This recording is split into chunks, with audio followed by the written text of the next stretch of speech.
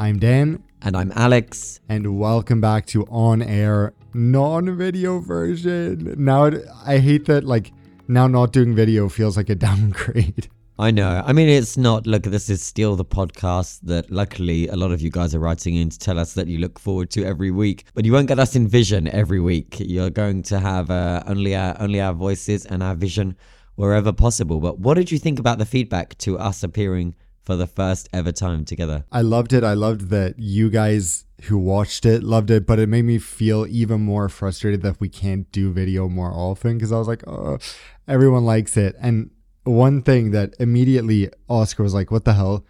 Is in vision a British expression? Because straight away you were like, we're here in vision. You even said it now, but I don't think you ever hear anyone in the US say that. I'm not sure if it's a British expression, but it's definitely a TV media expression, which is, I think, why I use it. So, for example, let's say there's breaking news, like really big breaking news, and the studio would be on the phone to me and they would say, no, we don't have time for you to, set up your cameras or to make it to the studio, even if the studio is 20 minutes away. They'd say, no, we'll start off without you in vision, and then after that, we'll prep for you to be in vision with us. And so that would mean, on camera, off camera. Basically, one way or another, the news will be delivered whether you see me or not. And that's, I guess, where that term comes from in the TV media world about in vision. But apologies to the American followers who maybe didn't catch that.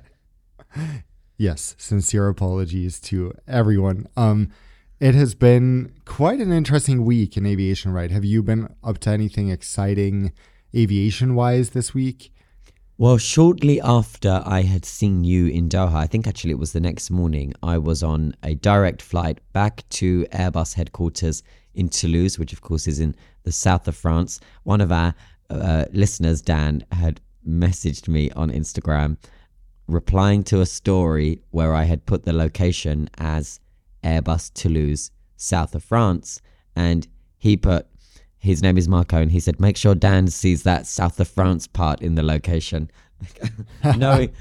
knowing how much it's going to wind you up for some bizarre reason, because, I don't know, Dan doesn't respect geography and he thinks the south only relates to the initial kind of front line of Cannes and nowhere else. I love that. I love that this is the thing, because to me, I think to anyone, when you say south of France, there's a certain thing that comes to mind, and it's not Airbus headquarters in Toulouse, but okay, you do you. Well, Airbus headquarters in Toulouse is my Disneyland. That is the what's the trend right now? Well, I say right now, probably months ago. I keep seeing this thing of, that's my Roman Empire. Wait. You do know what that means, right? Isn't it how often you think of something? So there was this meme that came out where people would walk around asking random men, how often do you think about the Roman Empire? And it turned out that a huge part of men are like, yeah, once a week or several times a week, every day. And it's like, what? Personally, I never think about the Roman Empire. But then I asked Oscar and he's like, yeah, I think about it at least several times a week. And I'm like, this is so random. So yeah, then other people are like, okay, what's my Roman Empire? Well, ours is obviously aviation, and I guess you're trying to say that your Roman Empire is Airbus headquarters in Toulouse because you hate Hamburg for some reason. No, I love Hamburg. Actually, I think Hamburg is charming. I think it's the Geneva of Germany. Don't put words in my mouth. Good morning, good afternoon to our listeners in humble Hamburg. Love the jet that's in the river there. Love the downtown life. I think it's Germany's most beautiful city, and I think Gothenburg is just jealous because Gothenburg could never. So don't put words in my mouth. No, I think the reason why I was saying, well, now ditch this Roman Empire shit, because I didn't know that's what it meant. But anyway, I was as you know, so yeah, flew on the direct from Doha to Toulouse, which is a breeze, thankfully, because it's direct rather than having to force me through transit through Frankfurt or anywhere else. God forbid. The reason being there, aside from a few meetings, is that also it coincides with the fact that Airbus released their full year results for 2023, which in a nutshell, it doesn't need too much analysis.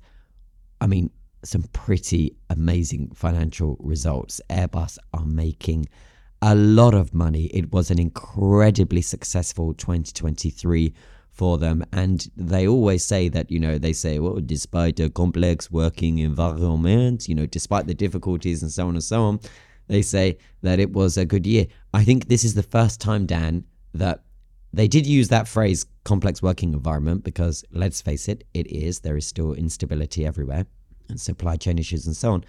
But they did say, this was basically a wonderful year for us in terms of 2023 and the way in which they were able to sell like madmen and deliver and perform. And there were, without crisis, without scandal, and so on and so on.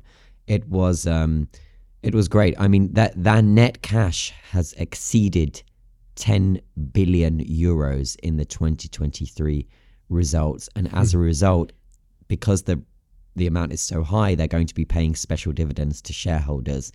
It was a strong set of results, and they now think that they're going to deliver about 800 aircraft to airline customers this year in 2024, which is 65 more than they delivered in 2023.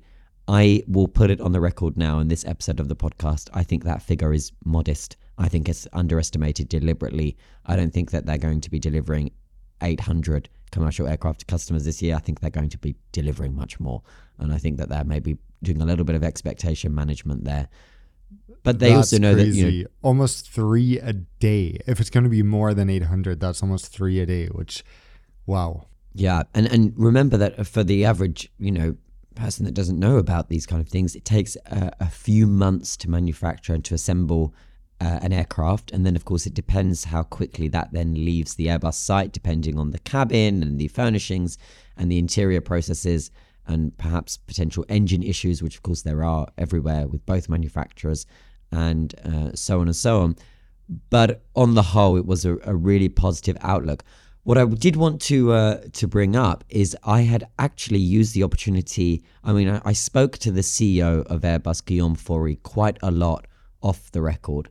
So it was kind of, some more casual private background chats and discussing the industry. Discussing the Roman Empire, with him about, stuff like that. What is his Roman Empire? His Roman Empire is his workplace. And I understand why. I mean, I'd say also his Roman Empire is sustainability, because understandably the guy is obsessed. And I think that's a sensible thing for the CEO of Europe's largest plane maker to, which of course is still very much American as well. I mean, people forget that. It's funny, I was with Guillaume and there was a new New York Times reporter, first time to Airbus. She's based in Paris. And she was saying, like, Guillaume, what do you think about the safety culture? What we're seeing, all this crisis in America with Boeing. Do you think the safety culture is just better here in Europe and that's why? And he didn't like the question. And by the way, he's super forthcoming with answers now. He's really, really good in terms of articulating his response. And he said to her, at Airbus, we are also American, right? She was like, yeah, I know, but I'm just speaking. But he was like, we manufacture, assemble, and deliver aircraft directly from the US in Alabama at the site there to US customers, but also to customers that are not in the US, and at least that's the plan. He said, you realize this, right? And she was like, yeah, but I'm just kind of focusing on, that. And he said, please, we cannot pin Europe v. America. We're not talking about, on the continent, they're great at safety. In the US, they're bad at safety. At Airbus, we are absolutely focused on quality over quantity, and this has always been my priority. I would rather deliver fewer aircraft every single year, but no, they are 110% in terms of their quality and safety. He said, my priority is not to pump out as many aircraft out of this Airbus system as possible. It is to pump out and safely, in a measured way, deliver only the highest of quality of commercial aircraft. And of course, that brings us to everything that's been happening with Boeing. Yes. I mean, we have so much news. We have Airbus news, we have Boeing news, but it is interesting that Boeing seems to be having a pretty good week. not in terms of the 737 MAX, but in terms of the 787. We've had several new orders. Of course, Singapore Airshow is currently on. What are your theories on several airlines suddenly ordering the 787? I think that I don't think we should read too much into it as part of a renaissance of the 787, if you like. I think it's more to do with the airline customers that we're seeing just realizing that they either need modest growth or they need to replace older aircraft, which I think is what we're seeing. So we're seeing, for example, Thai Airways this week adding and announcing that they had ordered, but they had kept it private and hidden on the balance sheet, but they had ordered 49 Boeing 787 Dreamliners. This is something that has been announced this week at Singapore Airshow, and it's an order that it was actually logged in 2023. But do you remember that when they announce the orders, they don't have to disclose who the customer is? So that's it was Thai, basically the undisclosed 787 order. And I think that just comes into a place where we know that Thai for a while have been looking to replace their older jets. It's a really sad sight. I mean, when were you last in Bangkok? I'm there all the time. I was there. I can't remember quite when I was last there, a couple months ago. But yeah, I mean, luckily the lineup of planes has reduced. But especially during the pandemic, they have a new satellite concourse. And the southern part of that has like 2 taxiways. And those from one end to the other were occupied by planes. During the height, the northern half, I guess, was also just full of A380s, 747s, A330s, 777s, all from Thai Airways lined up looking extremely rough. You know, the paint is faded, things are peeling off, some don't have engines or tires, and they're in the middle of an active airport surrounding a brand new concourse. Yeah, it's a sad sight. I mean, we also spoke, didn't we, on a previous podcast about how Thai were pissed off with Rolls-Royce for what they say were kind of overcharging them when it came to maintenance and engine issues and so on and so on. And so it was rumored that Airbus might be losing a potential A350 expansion deal as a result of that. And here we have now the Boeing order confirmed. So Thai were not the only ones to top up their Boeing order. Royal Air Brunei, you've flown them, haven't you? I have. Royal Brunei Airlines. Yes, only on their A320 Neo, but I got to try them. It was interesting. But they're a fascinating little carrier because I'm amazed. They have quite a solid connecting business from London to Melbourne. And they're a dry airline from a very conservative country, but somehow they seem to do really well with that route.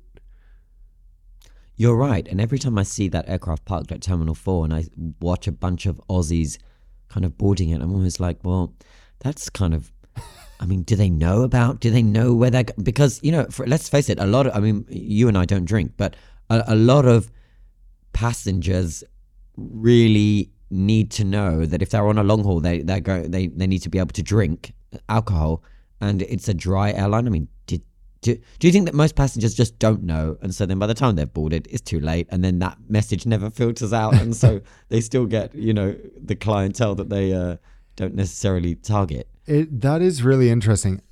I really have no idea who goes on Google Flights and goes, oh, okay, I would love to hear from people who actually book those tickets, because at first seeing it, you know, Brunei doesn't have the best reputation, especially since the mid 2010s when they really implemented some much harsher laws than they had before. And now, it is fascinating because then you have Saudia, which is currently, I think, one of the cheapest options on most routes they operate. So they're really competing on price. Another dry airline, but at least they invest in a ton of non-alcoholic champagnes and wines that people can drink on board. But to me, it's just fascinating that you would choose your airline based on alcohol. But I know I'm a minority because many, many people do that. It's funny, isn't it? Because I was going to say, are they actually saying, oh, Royal Brunei, let's do that? Or are they saying, oh, Australia for 400 British pounds, let's do that? It's just driven on price, isn't it? Yeah, but the question is it I actually want to check now because it's one thing in economy class, but in business, where Royal Brunei will be making their money, are their fares that much lower? So I'm checking here, London to Melbourne. Let's just do a quick search. While you check, I'll note that they've been operating the 787-8 for the last 10 years. I mean, this is an aircraft that is the backbone of their fleet and of that long-haul route that Royal Brunei kind of try to leverage their geographic location by placing themselves onto the kangaroo route, which we've spoken about, or if you're American, kangaroo route, or Australian, I guess. And the route that ultimately flies between Europe and Australia. This top-up order, very modest, just 4, is for the larger 787-9, and they say that's just to expand the capacity on their long-haul services between, Brunei and also Australia, the Middle East, and the UK, because that aircraft does a stop in Dubai, doesn't it? So it goes from London to Dubai to Brunei to Melbourne. London to Dubai to Brunei. Yeah, so upon checking London, Dubai, Brunei. This is so fascinating because Royal Air Brunei is far from the cheapest option on any dates and any tickets I can find, both from Melbourne to London and vice versa. You can fly, for example, China Eastern, which is undoubtedly better than Royal Brunei, I think. I mean, I haven't flown Royal Brunei on this route, but I have flown China Eastern a bit. You have from London to Melbourne, also Chinese airlines are cheaper. Air India is cheaper. Thai Airways is just a little more. So maybe this is just a matter of Royal Brunei is a state-owned airline from one of the richest countries in the world, and they somehow get away with filling their planes somewhat, and it doesn't really matter how profitable it is. Yeah, it's funny, and we don't know too much about their financing, but that's often the case, as we know, with state-owned carriers. They're not always obliged to be fully transparent with their financials. But yeah, tell us if you've flown Royal Brunei. Tell us what your experience was like, especially if you've. Well, I mean, Dan has flown them, but tell us if you have flown them long haul, or if you're flying them on the kangaroo route, if you're using them instead of a Middle East carrier or Singapore Airlines to and from Australia. And we'll use that as an opportunity to say hi to our loyal, lovely Australia listeners who are always getting in touch to give us the tea on what's happening down under. It is very interesting with Singapore Airshow that although Boeing has so far gotten the majority of orders, they are not displaying a single commercial aircraft at the airshow, which is extremely rare. They have some cabin mock-ups, but no aircraft on display for whatever reason. Well, we know the reason. The reason is that they are currently in the middle of the latest chapter of what is an ongoing crisis. And I think they just thought they were not in a position to be able to be telling one of the most safety conscious regions of the world, Southeast Asia, here we are debuting and showing off everything. Meanwhile, the house is, in absolute disarray back home in the US. I think it's, the Airbus the Boeing executives have been absolutely clear in recognizing that, quoting, this is entirely our fault. We need to get our house in order. We have let our customers down. We have let the public down. They're no longer in denial. And so I think, how do you have that and also say, take a seat in our 737 MAX mock-up and, just imagine this is the plugged door exit row and everything's fine, Just like, please enjoy our extra legroom seats here in the plugged door exit row. But I mean, in my opinion, they could at least put a 787, like put a Singapore Airlines 787-10. That's a great plane. It's based there. So why not make some sort of deal to display it? But I guess it's a sensitive time. I wonder if that conversation had ever come up, I wonder if Singapore Airlines would want to be actively promoting Boeing at this time either. I mean, Singapore Airlines famously turned down the invitation to be the airline in what was one of the most viewed, best-selling films of all time in that year, Crazy Rich Asians, the extremely popular movie, Crazy Rich Asians had invited Singapore Airlines to be part of that key scene where the couple fly back to Singapore on a state-of-the-art, unbelievable A380 with a bar and double beds.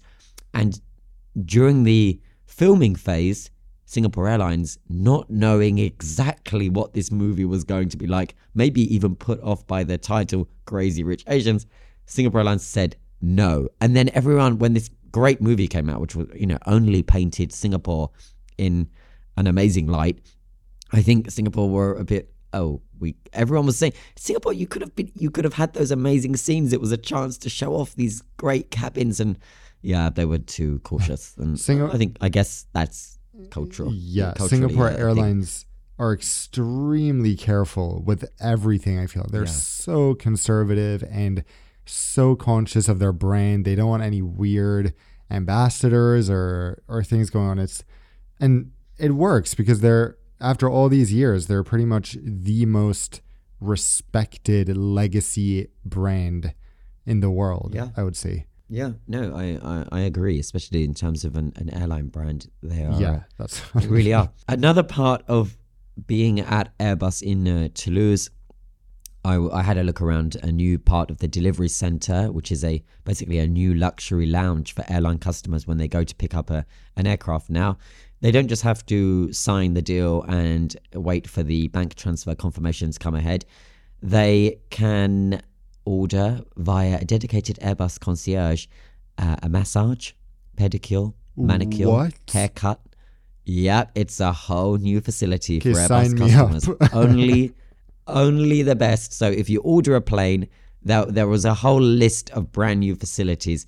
They can facilitate as much fruit as you want. And it's funny when I actually put this on Instagram, and people were replying like, this is insane. This is an incentive to buy from Airbus. It said a fruit basket, as much as you want. And then it said, also, as I mentioned, it said a massage and manicure, pedicure, waxing. It said hairstylist, barber. The list went on. I mean, the reality is, if you're ordering a plane, this new lounge facility terminal D as it's known, is where you'll be when you kind of do the transfer of title. So that's where it goes from being an Airbus jet to your airline's aircraft registered in your country or elsewhere for, tax reasons. And or Brexit reasons, EasyJet fly around Austrian aircraft everywhere. Yeah. So it's a thing. But yeah, I mean, how cool is that? But I mean, I wouldn't expect anything less. If I'm ordering an aircraft, I want Airbus to throw in, a hairstylist and a masseuse. I guess it's just a bit random because if you're a private customer, then it makes sense. But for an airline CEO or for an airline to be like, okay, let's choose Boeing, let's choose Airbus, so I can get a free haircut while we're there picking up the plane. Like that's so random. But I mean, sure. If I just think it's very, very nicely un-American in terms of, how one of the biggest differences between an Airbus jet and a Boeing jet is an Airbus jet in the cockpit has a dining table, right? It doesn't have the yoke in front of them. They have a table so they can actually eat, with a tablecloth, perhaps a little candle, I doubt most main course. You're thinking of one airline that has little candles in the cockpit. Two, anyway.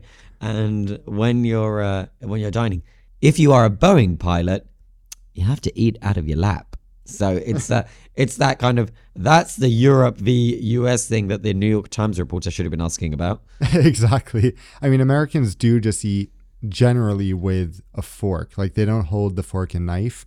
You know that thing? You just hold the fork in your right hand usually. So I guess that's the idea. Although it makes no sense not to have tables. That's so random. I feel like Americans listening to you just make that sweeping statement are going to be like, speak for yourself, Dan, with you and your one fork. I do not eat with one fork. Meanwhile, have you heard of Hai Ti Lao, the hot pot chain from China? No, but I feel like I can see the logo in my head, so maybe. So Hai Ti Lao at first it swept China, then it swept the world. It's now opening up all over, the West. And basically their concept in the beginning was it's relatively expensive hot pot, but it was so popular, it still is in many cities, that you can sometimes have to wait for hours to get a table. So what they did was that to incentivize people to come and to really make it an experience, they offered free manicures, free pedicures, free drinks, free snacks as you're sitting there waiting. It's the coolest concept. Many of the locations have now removed that since it started, I guess, like 2 decades ago, but some still have it. And I think that's such like a cool idea. And it makes more sense at a restaurant where you're spending like $30 per person and, I can get a free manicure, let's do it, rather than a plane. Then I don't know if that pushes it over the limit. Look, I don't think that this is what gets airline customers over the line in their assessments as to choosing A or B, but it's a nice amenity for the customer airlines that will go and pick up the aircraft. Yeah. Also, while we were there, and last thing on Airbus, I had put to Guillaume, the CEO of Airbus, the question of what on earth is happening with the Airbus A220 in terms of the fact that we know that it's been struggling to perform in the hot, dusty climates like the Middle East and North Africa, and Egypt Air are binning their whole fleet, sending them back to the leasing company. This is not something that we see. It's unprecedented in aviation, an entire fleet of new aircraft being returned to the leasing company. We know that I had spoken with that Egyptian delegation here, and they had told me that it was due to engine issues. So let's play this clip. I put that to Guillaume. Let's hear what he had to say. Guillaume, the A220 is not performing as expected in certain markets, but specifically due to the ongoing Pratt & Whitney engine issues. Egypt Air returned its entire fleet of A220s, as you know. So my question is, what is the concern? How concerned are you that this risks putting off potential new customers? And is there a plan to overcome this challenge? Thank you. So indeed, we are not satisfied with the time on wing of the GTF on the 220. That's really a concern that is impacting the ability of the 220 to perform well, in particular in certain regions of the world. Now we have so much demand for the 220 and we are in the phase of ramp up that we're focusing on the customers that are satisfied. We not take the Egypt Air single case as a rule, and just to be clear, there might be other reasons why the relationship is in that place.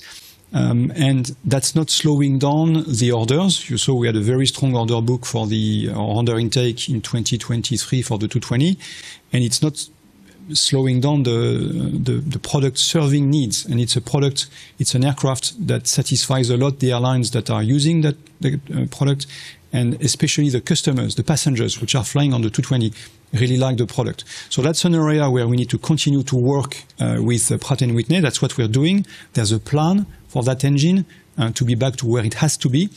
Unfortunately, as always on engines, complex technology, it takes time. But again, in the meantime, we have enough on our plate with the markets where the 220 really fits with the expectations to fully concentrate on that and ramp up the program. That will come later. This clip cracks me up a bit, I have to say, because he basically took the chance to publicly roast Egypt Air, which I find highly amusing.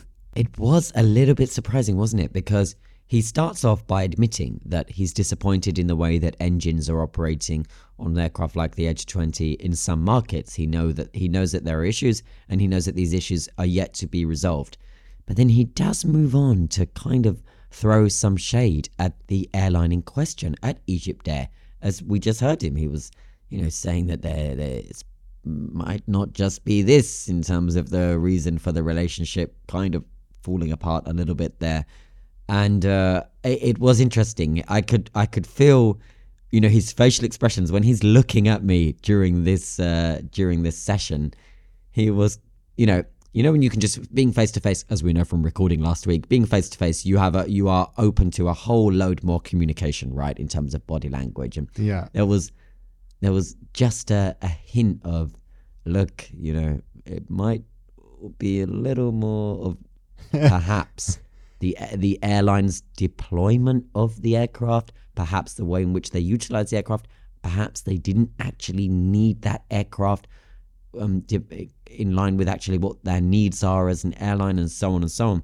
The only thing that's worth mentioning is that their relationship with Airbus continues, of course, and they're going to be using part of the money that they or all of the money that they had spent on the 220s on boosting up the A350 focus for the carrier. Yeah, I can really understand how Guillaume feels, because as you know, I think in any business, but especially a business like this where all your customers are also big businesses, it must be mortifying to have a very sort of public complaint about your product, and a huge company comes out and says, we don't want this aircraft, it's not performing well where we are. You know, this happens all the time. The biggest case of this was Qatar Airways with the 350, you know, a few years back. And I can imagine that it's very annoying, because then you have dozens of other customers all around the world suddenly looking and being like, okay, so another customer is having problems with this product. During that time when there was the question of the A350 coating peeling off on with Qatar Airways, I feel like every other A350 operator was questioned, and what are you doing about this? Are you grounding your fleet? And of course for Airbus, that's like, okay, can everyone stop questioning our product in front of our other customers just because one customer is very publicly unhappy with it? You're so right. You're right. And there is always this risk of contagion, isn't there? Yeah. Where one customer kind of stands up and admits they either have the problem, or like what we see sometimes Emirates President Tim Clark do quite a bit, which is kind of use that opportunity, never waste a good crisis, use that opportunity to say, yes, they need to get their shit together and blah, blah, blah, blah, blah. And we see Michael O'Leary do this as well from Ryanair, and they kind of use it as a bargaining chip, because they themselves are always in active negotiations with the two big manufacturers and their suppliers. Yeah, I can imagine in that A350 situation that Airbus was really concerned that other airlines are also going to start saying, hey, we want compensation. We want you to repaint our aircraft, all this stuff just because they can. And of course, then Airbus is in a situation that isn't ideal. And just yesterday, we got news that another A220 operator is pretty much set on returning their fleet of A220s as well. And that is Korean Air. So completely different climate, different reason. It doesn't seem to be as much performance related as just consolidating their fleet related. But it still is interesting that some airlines are obsessed with the A220. They cannot get enough of them. They want to get them quicker. They love the aircraft. And at the same time, for other aircraft or other airlines, it just doesn't work out for various reasons, whether it's too little capacity or whatever it may be. You're right. And of course, Korean are considering, the only reason they are considering of letting go of their entire fleet of A220 jets, which of course are incredibly comfortable aircraft. Both you and I love this aircraft. Yeah. Korean only have 10 of them, and they are actively preparing for an eventuality where they merge with Asiana. And in terms of merging, they would need to tidy things up and streamline their aircraft types. Asiana doesn't have anything like the A220, let alone the A220. And so this is why Korean are tipped to be considering that the way forward is potentially to let go of that A220 fleet, which of course, unfortunate timing because of the way in which we know that Egypt Air have just returned the fleet, but different reasoning as well. And speaking of streamlining the fleet, this is something that is so important in terms of commonality and having efficiency across the fleet. If you can have pilots, for example, jump from one aircraft to the other, operationally as an airline, that's a dream. And that's what both Airbus and Boeing sometimes work towards. So you can have an A350 flight crew flying you one day, and that same flight crew jump into the A330 the next day, because the commonality between those two aircraft is so high, which is a nice link into a little piece of news from Etihad, who have become one of the first airlines in the world to enable, after regulatory approvals and a thorough pilot training period, enable their flight crew to achieve the qualification where they can operate both the Airbus A350 and the A380 aircraft interchangeably. This is something that for Etihad will be an efficiency dream. Yeah, especially with currently just a fleet of 4 A380s, that makes a lot of sense for them. I can imagine how happy the pilots are because they were just going back and forth to London every single flight, because so far that's their only A380 destination. Another one, New York, will be added in April, but I imagine it's good news for the pilots, good news for the airline. But to me, this is very fascinating because then we have the only other airline I think that does this is ANA. They only have a fleet of 3 A380s, so a tiny fleet flying from Tokyo Narita to Honolulu. So they actually have kind of crazy pilots who fly the A380, but then they also fly the A320. So could not be more different in terms of size and capacity. And I'm a little bit like, isn't that although the cockpit is relatively similar on all aircraft planes, isn't that just a little different in terms of your distance from the ground on the A380 and all this stuff that, of course, pilots are well educated and know what they're doing, but it's a very different experience to fly an A380 to any other plane, I imagine. Yeah, I mean, when you're in the flight deck, though, their commonality is extremely high, and that was always the goal when Airbus were manufacturing and creating the A380. So, of course, it's just more. I think if we were to ask pilots that were able to fly both, they would say that perhaps the larger chunk of the awareness is the awareness and the mindset. Okay, we have just entered the flight deck of an A380, so that means we have 4 engines instead of 2. It means that we are 2 decks. It means that we, the weight and balance is distributed differently, and so on and so on. So I think it's just more of that rather than in terms of the actual flying and the commonality in the cockpit. It's very, very high. That was always the goal. Yeah, it's an interesting move from Etihad. Etihad is doing a lot of interesting things these days to grow, but grow sustainably, to improve their onboard products. They've had tons of initiatives, introducing Armani amenities, offering even amenity kits in economy on many routes. So it is interesting to see what they're doing. And this is just another part of them being able to expand or, invest a bit more in having the A380 around and making it make sense for them as an airline as well, because it's expensive to keep around A380 pilots when you don't have that many routes. And honestly, don't you think this would make sense for most A380 operators besides maybe Emirates these days? Because Lufthansa has, only 2 A380 routes at the moment. Could make sense for them to do the same. Even Qatar Airways with, 8 A380s at most, to do something like this. Yeah. No, absolutely. It is, efficiency is always what airlines are striving for, not least operationally, and how it impacts that bottom line. Did you see this weird little scenario that was starting to kind of cook on Twitter about how United Airlines started to pull some of their brand new A321 Neos out of service, and everyone was like, oh, what's going on? I saw a bit of a panic, but it was over very quickly. So luckily it wasn't too big a deal, right? No. So you know how when you're looking up and you're checking if the seatbelt sign is on or not, and next to the seatbelt sign, typically on most carriers, you have the no smoking sign, which is always illuminated because, you cannot smoke on a commercial aircraft, and you haven't been able to for decades. And it's not anything that will come as unusual. I guess the only slight updates to this in recent years is how some airlines are having to specifically mention, yes, that includes vaping. You're not allowed to vape and things like that, right? So United take deliveries of these new A321 Neos and that, enter service pretty fast.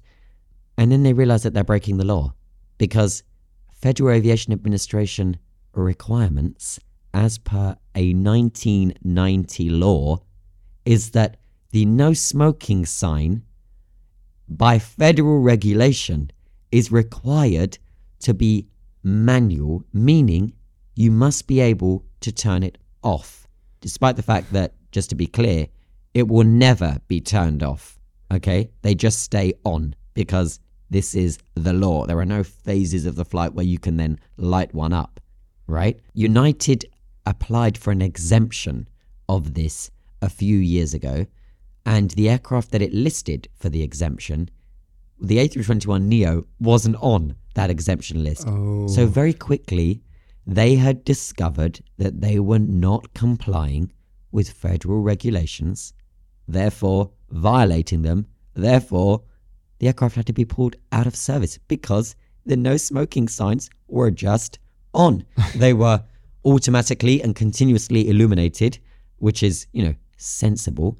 And of course, with smoking on aircraft having been banned, for example, in the US since basically the 80s, I mean, some common sense here, guys. But no, this is the law in the US at least, and that no smoking sign has to have been able to have been operated manually by the flight crew. That wasn't the case on the 321neo. They grounded the aircraft. They had to take it out of service, and they've had to make these modifications now to ensure that, yes, regulators, we can turn off the no smoking sign, but God forbid, because we would never do that, because we also comply with the other law, which is that smoking has been banned on a commercial aircraft for decades. That's so ridiculous. Anytime I see a new aircraft and they have those no smoking stickers instead of the signs, I'm like, yes, thank you. Logic. This is how it should be everywhere. Yeah. But not in good old America. There you have to have a sign. And some people often ask about why do brand new aircraft still have ashtrays for example, on the lavatory door. Yeah. Do you know the answer? Yes, in case someone smokes, they need to be able to put it out there and not throw it in the trash where the paper can start a fire and all that. It was so fascinating when I flew the Saudi SM47, video now up on my channel. That was the first aircraft I've been on in, I don't know, at least 10 years where the armrests still have ashtrays. And it immediately brought me back to my childhood being like, wait a minute. This is how all planes used to be. I remember sitting as a kid on SAS MD-80s and fiddling with the ashtray in the armrest. My God, you were that kid. You know the kid that it would make like a clicking sound, like that, but a more tinny version. And I would always be glaring around at that kid. Don't get me wrong, I was also a kid at that time, but you were that kid. I was that kid. I mean, not the whole flight, but it's, of course, when you're young, it's like fun to have something you can press and it opens, and it still hadn't been used in many years, so it was clean. One thing about the lavatory smoke detectors, which I don't think a lot of people realize how those work, and it's quite fascinating because I used to think that the smoke detectors are detecting smoke, i.e. they sense that there's some, I don't know, some burning thing in the lavatory, but no, it's actually just little sort of lasers or sensors that are looking for changes in visibility.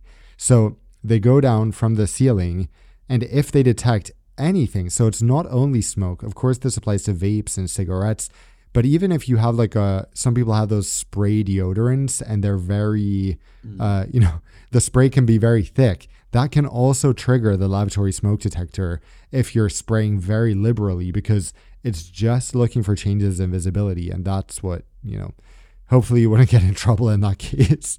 It smells deodorant. Here, being reminded of this by you, I'm like, okay, so maybe I'll go easy on the hairspray before arrival on my next trip. Exactly. Hairspray is another thing.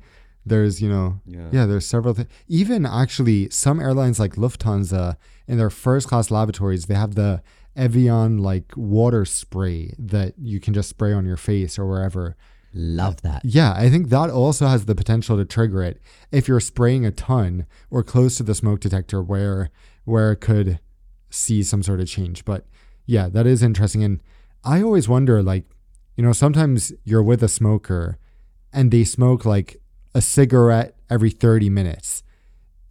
Flying, especially a 16, 18-hour flight, as a smoker must be really difficult to be in withdrawal that whole time. I've never experienced that, obviously, but it's it's something that would be interesting to hear from people how they cope. Maybe they're just imagining themselves, okay, in 16 hours we are, on Rodeo Drive. It's all going to be worth it. with nicotine. Yeah, and they probably bring nicotine gum or something like that can hold them over. Yeah. That's the same with, at least that's what people experience on Royal Brunei when they can't get alcohol, right? Yeah, well, we're waiting to hear about your experiences there. Okay, before we move to Q&A, I want to talk about what on earth happened in Belgrade with the Air Serbia flight that was operated by Marathon. It was an Embraer 195. It should have been a routine flight from Belgrade to Dusseldorf. 106 on board, departed in the early evening, but it overran the end of the runway before becoming airborne. And in that kind of overrunning incident, collided with the approach lights of the runway, became airborne, climbed to about 6,000 feet, but it stopped the climb on its way to 6,000 feet. So actually, no, it climbed to about 4,000 feet. I'm just looking at the trajectory here. Climbed to about 4,000 feet, and then, of course, had to initiate some kind of return because they know that, I mean, there were reports immediately from the cabin. Passengers were saying that immediately after takeoff, something was broken. The aircraft had shaken. There was a sound of something having ruptured. When I looked at the footage, but when I looked at the video, the images, I was horrified. This could have been so extremely dangerous. Yeah, it's absolutely insane that this happened. And what scared me is that I've always thought of Air Serbia as like one of the best airline in sort of Eastern Europe in terms of reliability, good aircraft, quite good in-flight service. And then this happening just doesn't feel like that image I had of Air Serbia at all, because it's purely a miscalculation on the pilot's part. They had chosen to enter it further down the runway. So they weren't at the very beginning of the runway. They were quite a lot further down with a full flight. And they ended up overrunning by so much, which is... There is all kind of damage on this aircraft. The fuselage has been ruptured near to the fuel tanks, near to the landing gear. I mean, the aircraft is in a state. It's lucky. And I want to be really clear, because you just said Air Serbia have a great reputation. This was not actually an Air Serbia operated flight, was it? This was a Greek carrier, Marathon Airlines, who were operating on behalf. And what I can confirm already is that Air Serbia have now axed that agreement, that lease agreement with Marathon following this incident, because I think Air Serbia, for them, this is incredibly distressing that their flight and their passengers were involved in something that, as you say, seems to be at this point a miscalculation, a poor decision planning, and not something that Air Serbia will have expected from a wet lease agreement customer airline when they want to maintain the same level of safety and standards and quality across one flight to the other. This was, I mean, I had seen a lot of industry reaction to this, and people were just kind of shocked that something like this could happen. This is like, one pilot described it on Twitter as just an absolute rookie mistake in terms of where they had chosen to initiate their initial part of the takeoff phase in terms of the positioning on the runway. And then, of course, becoming airborne only after hitting the approach lights. It's, pretty dramatic stuff. Not good. And I was kind of shocked, I must say, that they just told the passengers there was a small maintenance issue or something. They, of course, the people on board didn't realize that there's a full-on rip in the fuselage that looks massive from the outside. But many people on board, I would be curious to hear what they thought was going on when they hear these loud bangs. They're obviously not on the runway anymore. It's getting really bumpy.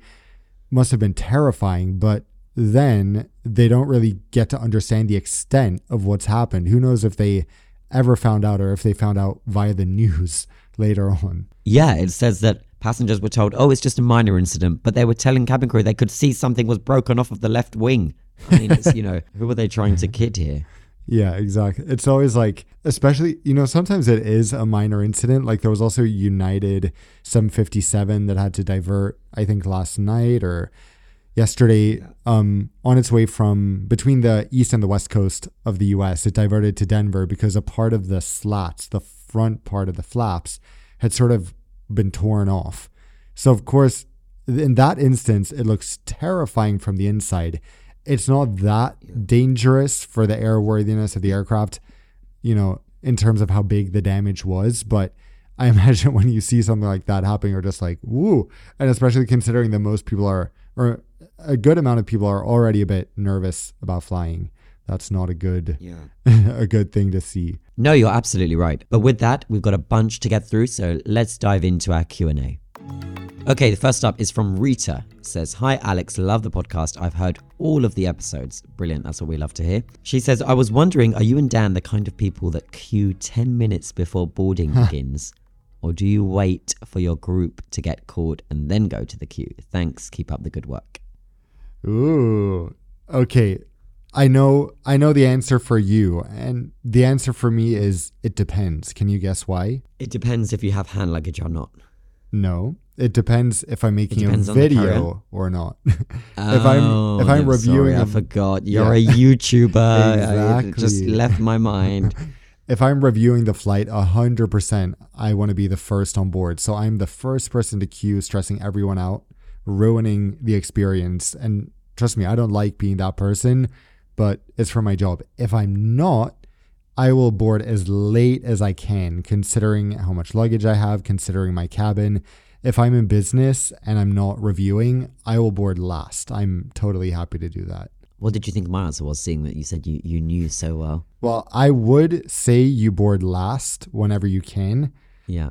But I know that when you flew to Toulouse, you actually boarded first. That was because everyone else was kind of, apparently they were all transiting from the same place, so they just joined much later. So I did still board at the last minute, but they were even later than I was, and they all arrived together. Yeah. I mean, the cabin was pretty light load. So yeah, quick answer, I tried to board last, completely last. Exception to that, a short haul flight in Europe where I need to get space for the cabin bag, then unfortunately I do have to get on nearer to the front, which I don't like, because I don't like then to sit down and then have to watch 180 other passengers make their way down to the aisle and, look at row 2 and say, "Is this row 35? No, it's the second row. You've just boarded." Okay. So I like to just go last. Yeah, agreed. I have a question here from Isaac, which I love. So Isaac asks, what are our opinions on cabin crew cleaning the aircraft on turnarounds? This has, been a thing on low-cost airlines for a while, but now more and more full-service airlines require cabin crew to do quite a bit of cleaning. So what do we think about that? I know that it makes sense and they have no choice on short-haul flights, but I don't like it when the flight is like, a good few hours and then the cleaners are not coming on board during the turnaround. No, you're asking me, how hygiene OCD I am, and you're like, "Oh, Alex, what do you think about that? About the fact that the planes are not being cleaned properly? Any thoughts, Alex?" You shouldn't matter to you because you Clorox the whole seat anyway after boarding. Clorox is my Roman Empire. There we go. Today's episode is sponsored by Clorox. Would love that for Clorox. Look, as I say, I think there should be a basic expectation that when you arrive to your seat area, it should be clean. And when it's not, it's instant disappointment, regardless if your flight is 10 minutes or 10 hours. Yeah.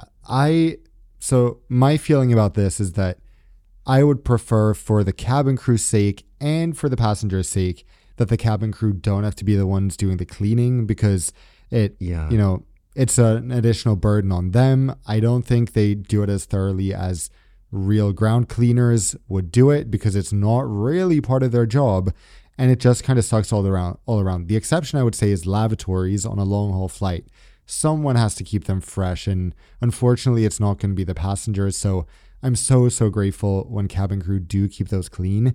But for example, even on a recent Emirates flight last week, A380 economy class, the crew had so much to do before landing. They were collecting headphones, collecting used blankets into one bag, collecting clean blankets into another bag, collecting pillows, like all this stuff they had to collect and sort into different things, which I'm sure at some point cleaners were doing instead. And I could tell the crew was so stressed out because it was a 3-hour flight on an A380, so they had to do meal service, second round of drinks, collect everything, and then collect all this these items in different steps. And even though that wasn't during a turnaround, I just felt really bad for them, especially at a premium airline like Emirates. But yeah, I wish airlines would, use proper cleaners. At the same time, on a 45-minute turnaround, 30 minutes sometimes on an A320, in Europe or in the US, that makes no sense. So unfortunately, it's the crew or no cleaning at all. And in that case, I think we all prefer a little bit of cleaning by the crew. The next question I have is from Nahal. She says, "Hi Alex, big fan of you and Dan and the podcast. Several episodes ago, you guys mentioned that Delta give away holographic airplane trading cards. Apparently, Dan and I were in Dubai at the same time. She said, I brought the rain from Portland and Seattle. Sorry, Dan. And I flew a leg of my route on Delta. I approached the 3 pilots chatting after the flight to ask them for a card. I was unsure if it was just a Christmas thing, but sure enough, the first officer pulled some crisp cards out of his bag. One of the other pilots was jealous and even asked him, 'Where did you get those?' I wanted to let you and the listeners know that it is a real thing and pilots still have them." Fantastic. That's brilliant. I mean, what great insight. And I trust that you had taken some of those cards, the trading cards, and it puts you in a stronger position for your next trade with your next Delta flight crew. So that's cool. Before we go to another question, there is another comment rather than question here from Roll. I think his name is pronounced Roll, like Joel, but with an R. He says, "You guys need to get on and do more video recordings, Alex. You guys are great, and I love hearing about the wild stories from each of your travels. Please work towards making this happen. It's not just the aviation content that I love to receive from your podcast, but it's the delivery with a touch of a home run. That's what's making me come back for more." Really nice message. This is how he ends it. See, I loved the first part of the message. Then I read this. "It's more like listening to my uncles sitting at the table and giving us kids life and travel stories." Uncles. Uncles. With my greatest respect to your uncles, Roll, who sound great. That's not the vibe I thought we were going for. But apparently, Dan, you and I just sat around the table sharing our life and travel stories. We're 26. I think it's because literally everything we say and do is not like normal 26-year-olds. We're just like, do we drink on planes? True. Of course not. Do we No. do we Clorox our seats? Of course we do. Yeah, of course, yes. Most 26-year-olds are like getting on board with a backpack, drinking. Yeah, I understand the uncle comment because we kind of are uncles. Yeah. No, I liked it. This was in jest. Thank you, Roll, for the message. Genuinely, it was an interesting one. I have a very long question from Steven, so I just want to address it. First of all, he says he really enjoys the podcast. As an av geek and cabin crew for Virgin Atlantic, he loves listening, especially en route to Heathrow for work. How awesome is that? So he wants us to do a whole deep dive into Virgin Atlantic, which we certainly can do someday. But if we don't have time for that, which we don't right now, he just asks, what are our opinions on Virgin Atlantic on the global stage? And what do we think or they could do to be around for another 40 years? That's a great question. I mean, from my side, I think Virgin Atlantic have been able to protect their niche in terms of that brand. That brand, I think, is what sets Virgin aside from other carriers. It is still a sexy, red-hot brand in terms of having a little bit of cheekiness to it, having a little bit of spice, a bit of flair. And I like that. I think Virgin have been able to continue that, which I don't think is a very easy thing to have been able to do. And I also think that when I think of Virgin Atlantic, I think that's how I would want to cross the Atlantic. So I'm thinking specifically if I'm going from, for example, if I'm going from London to New York, of course, one of the world's most flagship routes and a flagship route for Virgin Atlantic, I would choose Virgin Atlantic over British Airways, their largest and most significant competitor on the route. And that is because I think there's just more flair, that I'll be getting more for my experience in any class, whether that's in economy, premium, or of course, business class. Virgin Atlantic refer to it as upper class. It's something that I think Virgin do really well. In terms of their expansion as an airline outside of the Atlantic area, I think it's been a little bit shaky. They haven't always got it right. That's reflected in routes that have been launched and then axed, and then launched and then axed, and so on and so on. You know, when they look east, they're a little bit shakier ground. When they go south, little bit shaky ground. But I think what Virgin does really, really well is the Atlantic, and that's where I think the focus has to be on making sure they stay at the top there and bolster and strengthen and hopefully go from strength to strength with that. Yeah. What about you? I mean, it's in their name, for God's sake, Virgin Atlantic. So, of course, that's where they should do well. I think that, you know, now that they're, well, it's not a recent development, but since being in bed, let's say, with Delta and becoming part of SkyTeam, I think they're really well positioned. Delta is one of the most profitable airlines in the world, extremely well run. So they have good input there. Delta, I think, is really good at strategically making sure airlines do what they do best. And, you know, it's not about launching routes for pride or for, you know, any other reason than making as much money as possible. And although, as you said, Virgin Atlantic is a bit confused sometimes when it decides to launch Sao Paulo and then says, never mind, and then says, okay, we're doing it again, and then never mind. They are generally on a good trajectory. The one thing I will say that I find a little disappointing, if I have to think of one thing, it's that what's up with their 787s and older A330-300s not having any plans to be reconfigured. They have awesome seats on their A350s and A330neos, but come on, like those seats, especially on the 787s, are just not competitive anymore. And it's surprising to me for such a leading airline to not even have any plans to reconfigure them. You're so right. You're right. And that's not just Virgin. There's so many carriers. But yeah, I think that, you know, Virgin don't have a sizable fleet whereby they can kind of blame the fact that, well, 120 other aircraft have it and these don't. Virgin is still relatively a small carrier on the global scale in terms of fleet size. And so, yeah, it will be nice to have them streamline that cabin product. That's for sure. Okay, we have more questions, including some from the previous week that we didn't get to, but it's all in the folder. I'm looking at them now, and we're going to get to them in next week's episode, along with any more that you'd like to submit, and keep our global on-air conversation with amongst us, the on-air community, going. So as ever, we're thankful for you getting in touch, and we invite you to going forward. Yes. And by the way, just a reminder, we prefer to get questions via Instagram at the Nonstop Dan for me, or at AlexLHR for Alex. That's the best way to reach us. We've been getting them in YouTube comments, which is also good.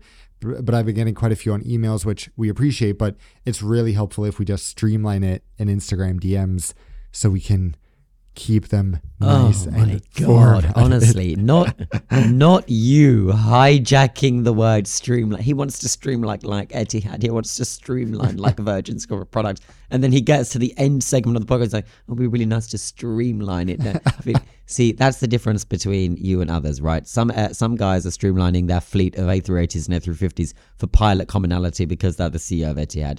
Some are doing it for cabin product at Airlines at Virgin Atlantic. Dan's streamlining DMs. So that's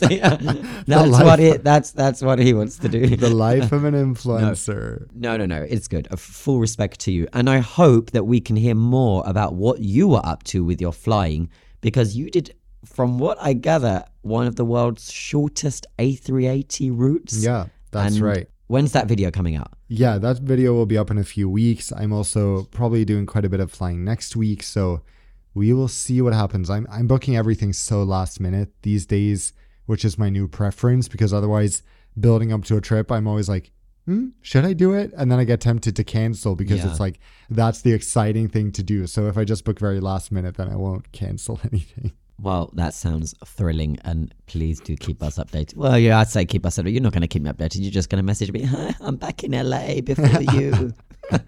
No, we're going to record together from LA sometime, or Gothenburg. Guys, I was telling Alex in person, wouldn't it be epic to do a collab where Alex comes to Gothenburg? If you would like to see that, let us know. Yeah, or don't, it's okay also. We respect you guys are busy people, lots to do in the day. You don't have to DM him with such a recommendation. There's so many other things to be doing. Like, I don't know, staring at the sky. Literally anything else. We will we'll wrap up on this episode. Thank you for joining us as always, and we look forward to sitting down with you guys next week on air. Bye bye. See you later.